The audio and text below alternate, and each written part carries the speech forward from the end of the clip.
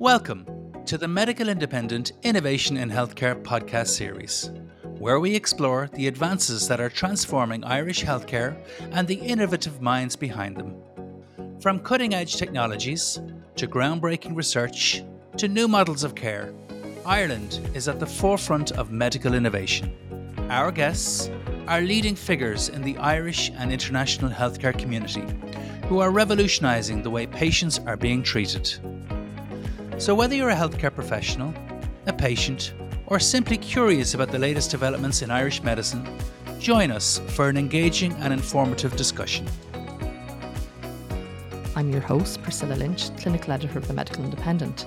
Joining me in this episode is Prof Seamus Morris, Consultant Orthopaedic Spine Surgeon, Clinical Professor at UCD School of Medicine and Director of Innovation at the Pillar Centre for Transformative Medicine in the Mater Hospital, Dublin.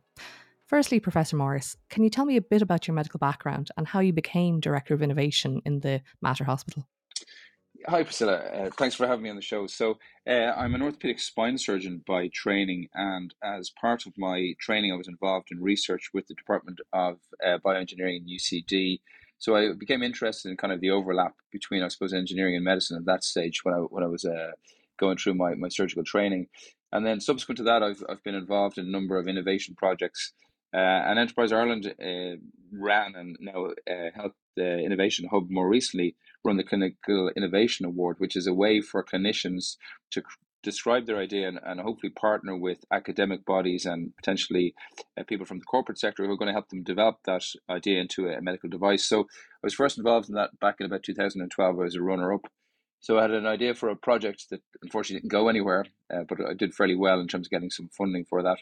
And then more recently, about 6 or 7 years ago, I was involved in a commercialization fund. So we actually did manage to spin a product out of UCD, which went through a number of different pivots, and now at this stage is essentially a vaccine delivery device at this stage in its career. It's been worked up from that point of view. So I learned a lot through working through that process with my colleagues from the engineering side.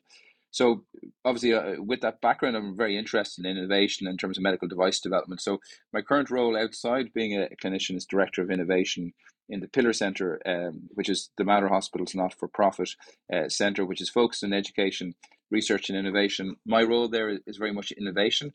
So I'm trying to encourage and help my clinical colleagues from all disciplines, medicine, nursing, AHP, to develop new innovative ideas and hopefully bring them through to product development. Yeah, that was going to be my next question. So I suppose, what does the day-to-day job entail and what exactly does the centre do? Yeah, so the centre, as I say, kind of focuses on 3 different areas. So education, both at undergraduate and mainly postgraduate level in terms of the clinical staff in the hospital. The very strong research program, which would be kind of a standard, inverted commas, academic research program.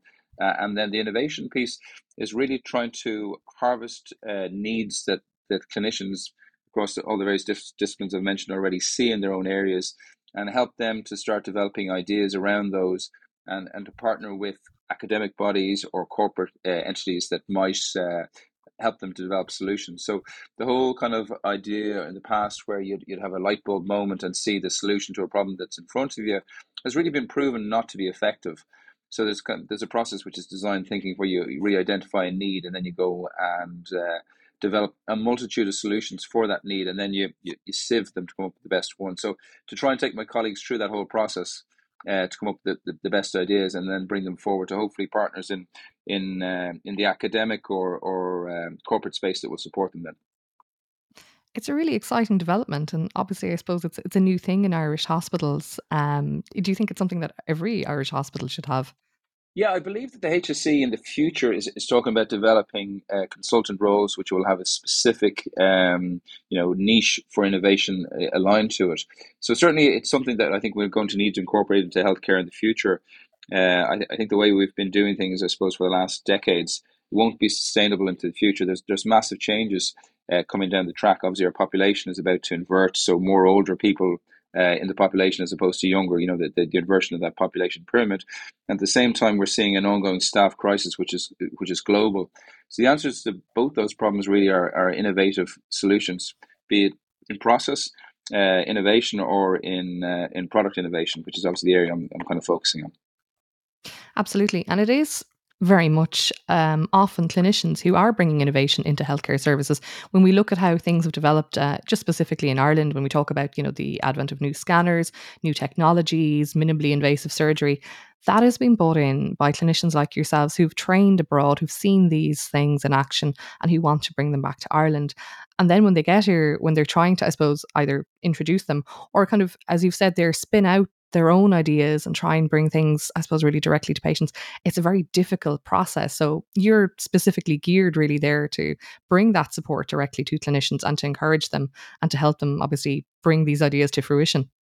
Yeah, well, it really is a networking thing because very few people have the total skill set to either take an idea and bring it through to market or in any one area. So, say for example, if someone has an idea about a clinical problem they want to develop, they're probably going to need some engineering personnel from whatever discipline to develop the solution.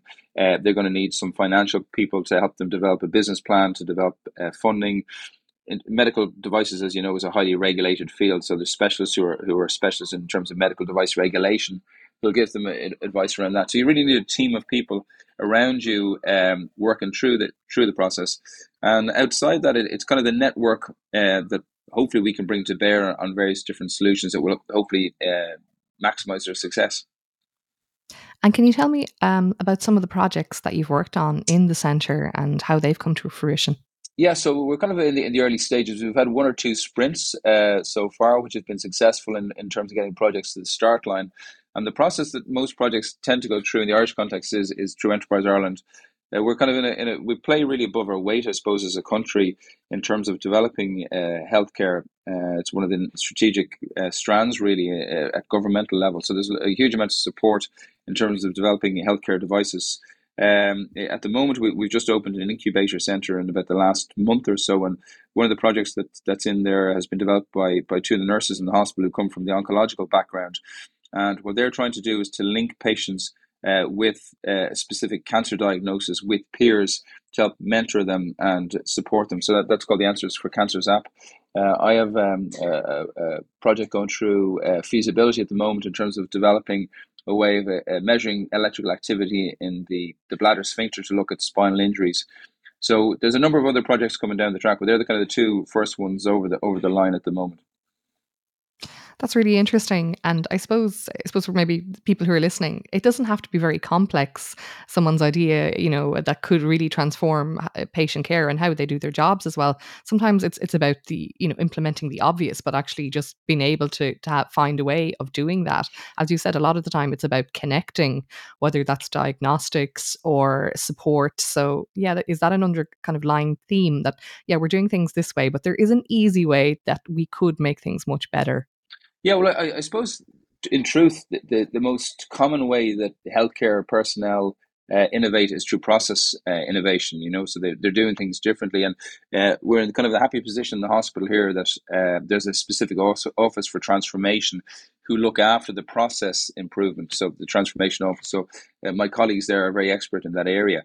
And that, truth be told, is the commonest change pattern that we see in healthcare. But to come back to your point there, look, there's very few kind of devices that come out that are truly innovative. Like if you take the iPhone, for example, really that's a camera which was a digital camera in the past, a mobile phone, an MP4 player, albeit very nicely packaged in a nice sleek phone. But each of those existed beforehand. It was kind of having the wherewithal and the genius to combine them into one that really changed society, I suppose. So the same kind of holds true for healthcare. There's rarely one massive bang forward. It's often a combination of pre-existing technologies in a new way that changes things. And I suppose from a strategic point of view, that sometimes makes it a little bit easier to get through the whole process of the regulation framework that can make it difficult to get devices to market. And I suppose another thing is we're really good in Ireland for piloting things. But then, we do a report and then it sits on the shelf and we don't see these things implemented. So I know that can be very frustrating for people who come up with a good idea of how to do things and then they push it forward to the project stage. how do you feel really, I suppose, about that in the centre? Are you seeing your projects maybe come to fruition, and would you like to see some of them implemented nationally, obviously? Well, we're actually in a really good position in Ireland because we have lots of supports from the healthcare point of view, from governmental side actually. So the Health Innovation Hub is very good for people who have just developed. So they're nationwide. They have a number of hubs in different centres. We're hoping to have ourselves designated as one of the coming months anyway. And what their role would be that if someone comes up with a need, they'll help support them in terms of really validating that need with their colleagues, and then direct them in the right direction to get funding. And as I say, typically the funding pathway is through Enterprise Ireland, through feasibility funding initially. And what that really entails doing is looking at the project and seeing, is there a business case to invest further in it? Is there a market big enough, and is it something that is going to actually reach a big enough market to make it worth the investment? So there's well-trodden pathways. The BioInnovate model in Galway is one we're trying to emulate, and I'm sure you may have heard of some of the models or the products that have come out of there. Cree and Loci are two that spring to mind in terms of people who've been in that program. I suppose the downside of the BioInnovate program, it involves people being full-time for a year, undertaking full-time research. And as I say, a lot of these projects have spun out and been very commercially successful. But the difficulty is that people sometimes can't give up their day job. They've got a mortgage and a house and children to pay for. So what we're trying to do is to give them the option of trying to do innovation whilst holding down the day job. Absolutely. And you do have a very important day job. I suppose that's the problem too. I mean, there's such relentless pressure on Irish clinicians, just with the onslaught of demand for care. I mean, trying to find the time for innovation, but obviously here you are in your role. And I suppose it adds something else to your practice as well. So would you be encouraging of other doctors really, look, you're really busy, but do take the time? Absolutely. So, very, I'm very grateful the HSC and sent me over to the clinical entrepreneur program in the UK, which is run by the NHS. So this is a kind of a nationwide program run by Tony Young, who's a urologist, encouraging clinicians to go down the entrepreneurial route and develop new innovative solutions for problems. And to date, I think that they've developed projects up to, I think, over £1 billion. I can't remember the exact sum, but a huge amount has been invested. But moreover, they managed to retain a huge amount of clinicians in the NHS. I mean, one of the problems we're facing kind of at the coalface of medicine is a huge amount of burnout and I suppose frustration in terms of problems that are ahead of us. So this offers, I suppose, another kind of creative solution to problems that are in front of you, rather than just trying to work around and put up with the day-to-day solutions. A lot of the time, there may be an innovation that you can come up with that will solve that problem. Absolutely. And I know even the Sloan to Care Innovation Fund, I've heard some really interesting projects under that in a range of hospitals. But again, I suppose now that the funding has run out, for some of them, it's very frustrating because it's like, well, where do we go from here? So it's about really, I suppose, isn't sustainability and consistency too.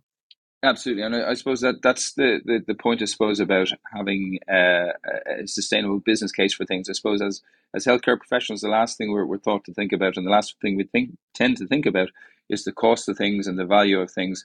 But in terms of getting people to invest in an idea, there has to be a business case so that the investor is going to get their money back. So as I say, Enterprise Ireland and the various different supportive bodies are really good in terms of digging into that at the start, so that you don't waste your time as a clinician getting involved in a product or project, I should say, that isn't going to get investment and isn't going to get to the market. So I suppose to do that homework at the start, which isn't something that you'd think of initially if you haven't been in this area before.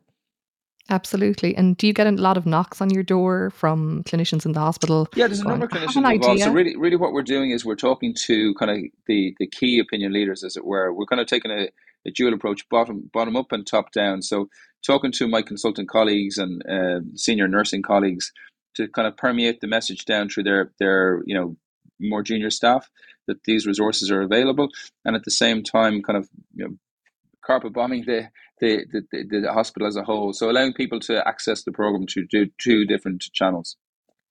Are there any projects you're particularly proud of that you're like, okay, this could make a real difference to patient care or to making life much easier for clinicians? There's a few different projects that have come through. One was a novel way of develop of theatre lights. Of lights in theatre are a problem. They tend to lock and get stuck against each other, and they can often drift. They're directed at a wound, and they can drift away from that. So there's a solution in the pipeline that's potentially been developed around that. There's another solution about a novel way of developing a novel plaster cast. So I suppose the difficulty with any of these ideas is because potentially there's intellectual property behind them.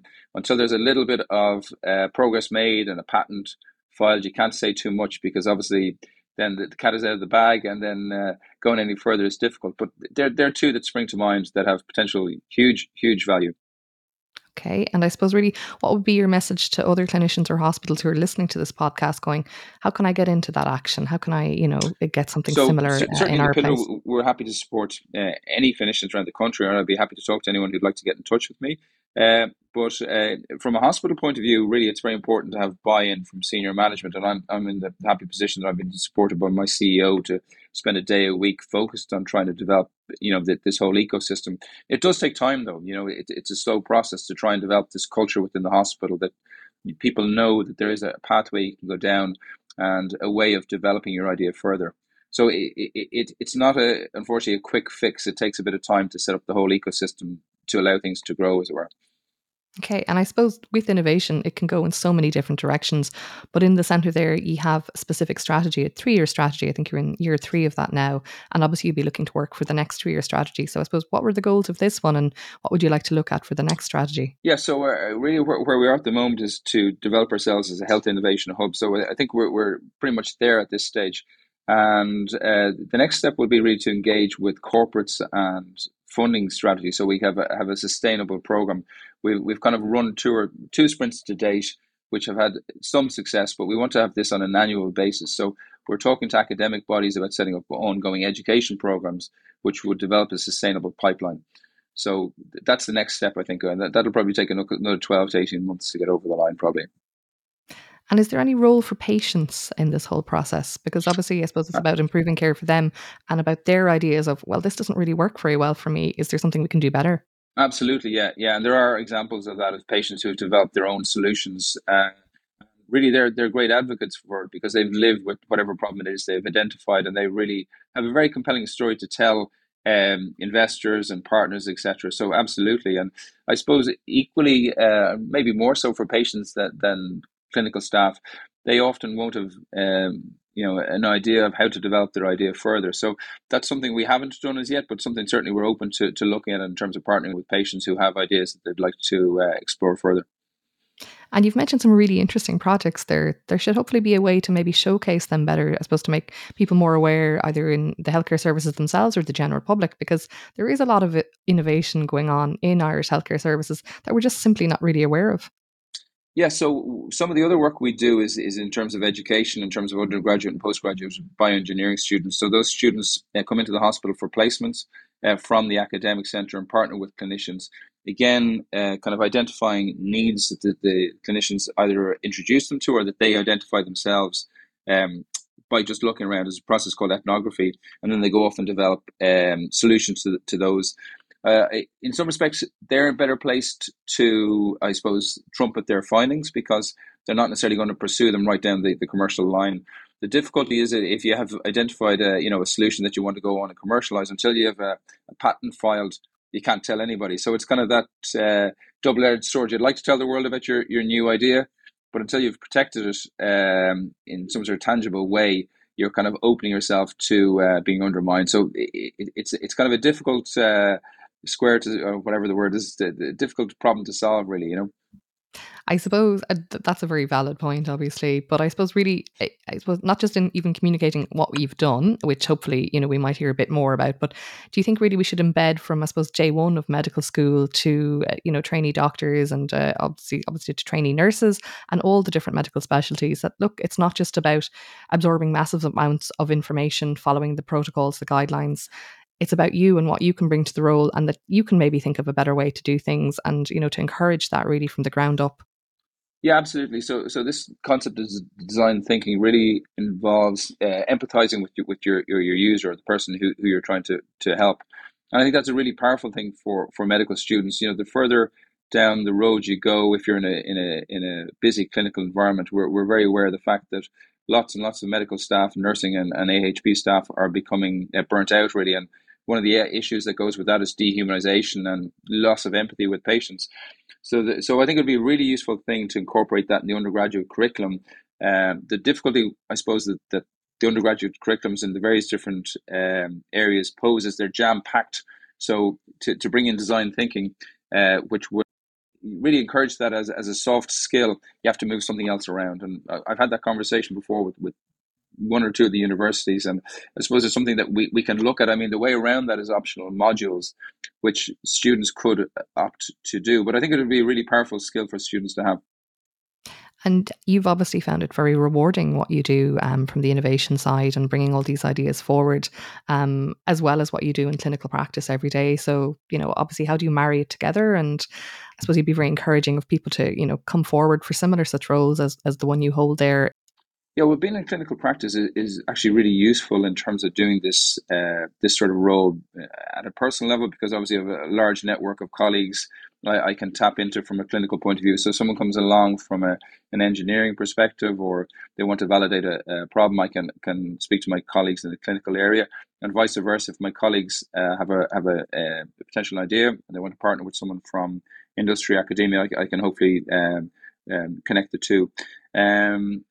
At a personal level, I'm seeing problems every day to this day, and potential new products that could be developed from those. So having a role in both the clinical and innovative areas is really, really useful, actually. And would you have any messages for those in power, such as the head of the Department of Health, the head of the HSE? They're often accused of being afraid of innovation and afraid of change, when that's something obviously that has to happen all the time. Yeah, well, one thing that does spring to mind, and I've been kind of noting the success of the NHS model. So in the NHS, there doesn't seem to be any siloing. People are working in one system. So if they come up with an idea, it's supported by the NHS and it goes forward from there.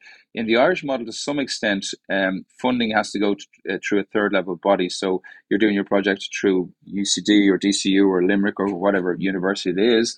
And there's a degree of competition between the universities as to who gets the idea, and then they mind it carefully. So I think there'd be benefit in having a more of a national kind of approach to this rather than a single academic body.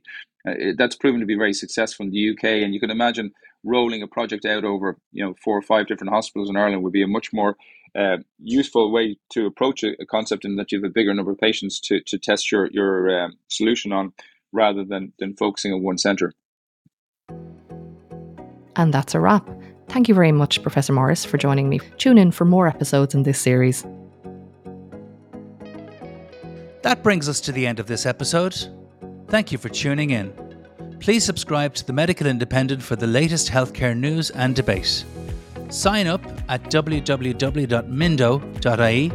to stay up to date on all the latest medical news. Join the discussion on Twitter at med_Indo News.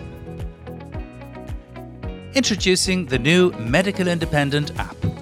Why not join over 14,000 healthcare professionals and stay up to date on the latest healthcare news in Ireland? Read in-depth reports on the issues impacting the health service and medical professionals. Trusted insights, breaking news alerts, in-depth analysis, and more. Download the Medical Independent app on the Apple Store or the Google Play Store by searching the word Mindo. The Medical Independent app. Your news, your way.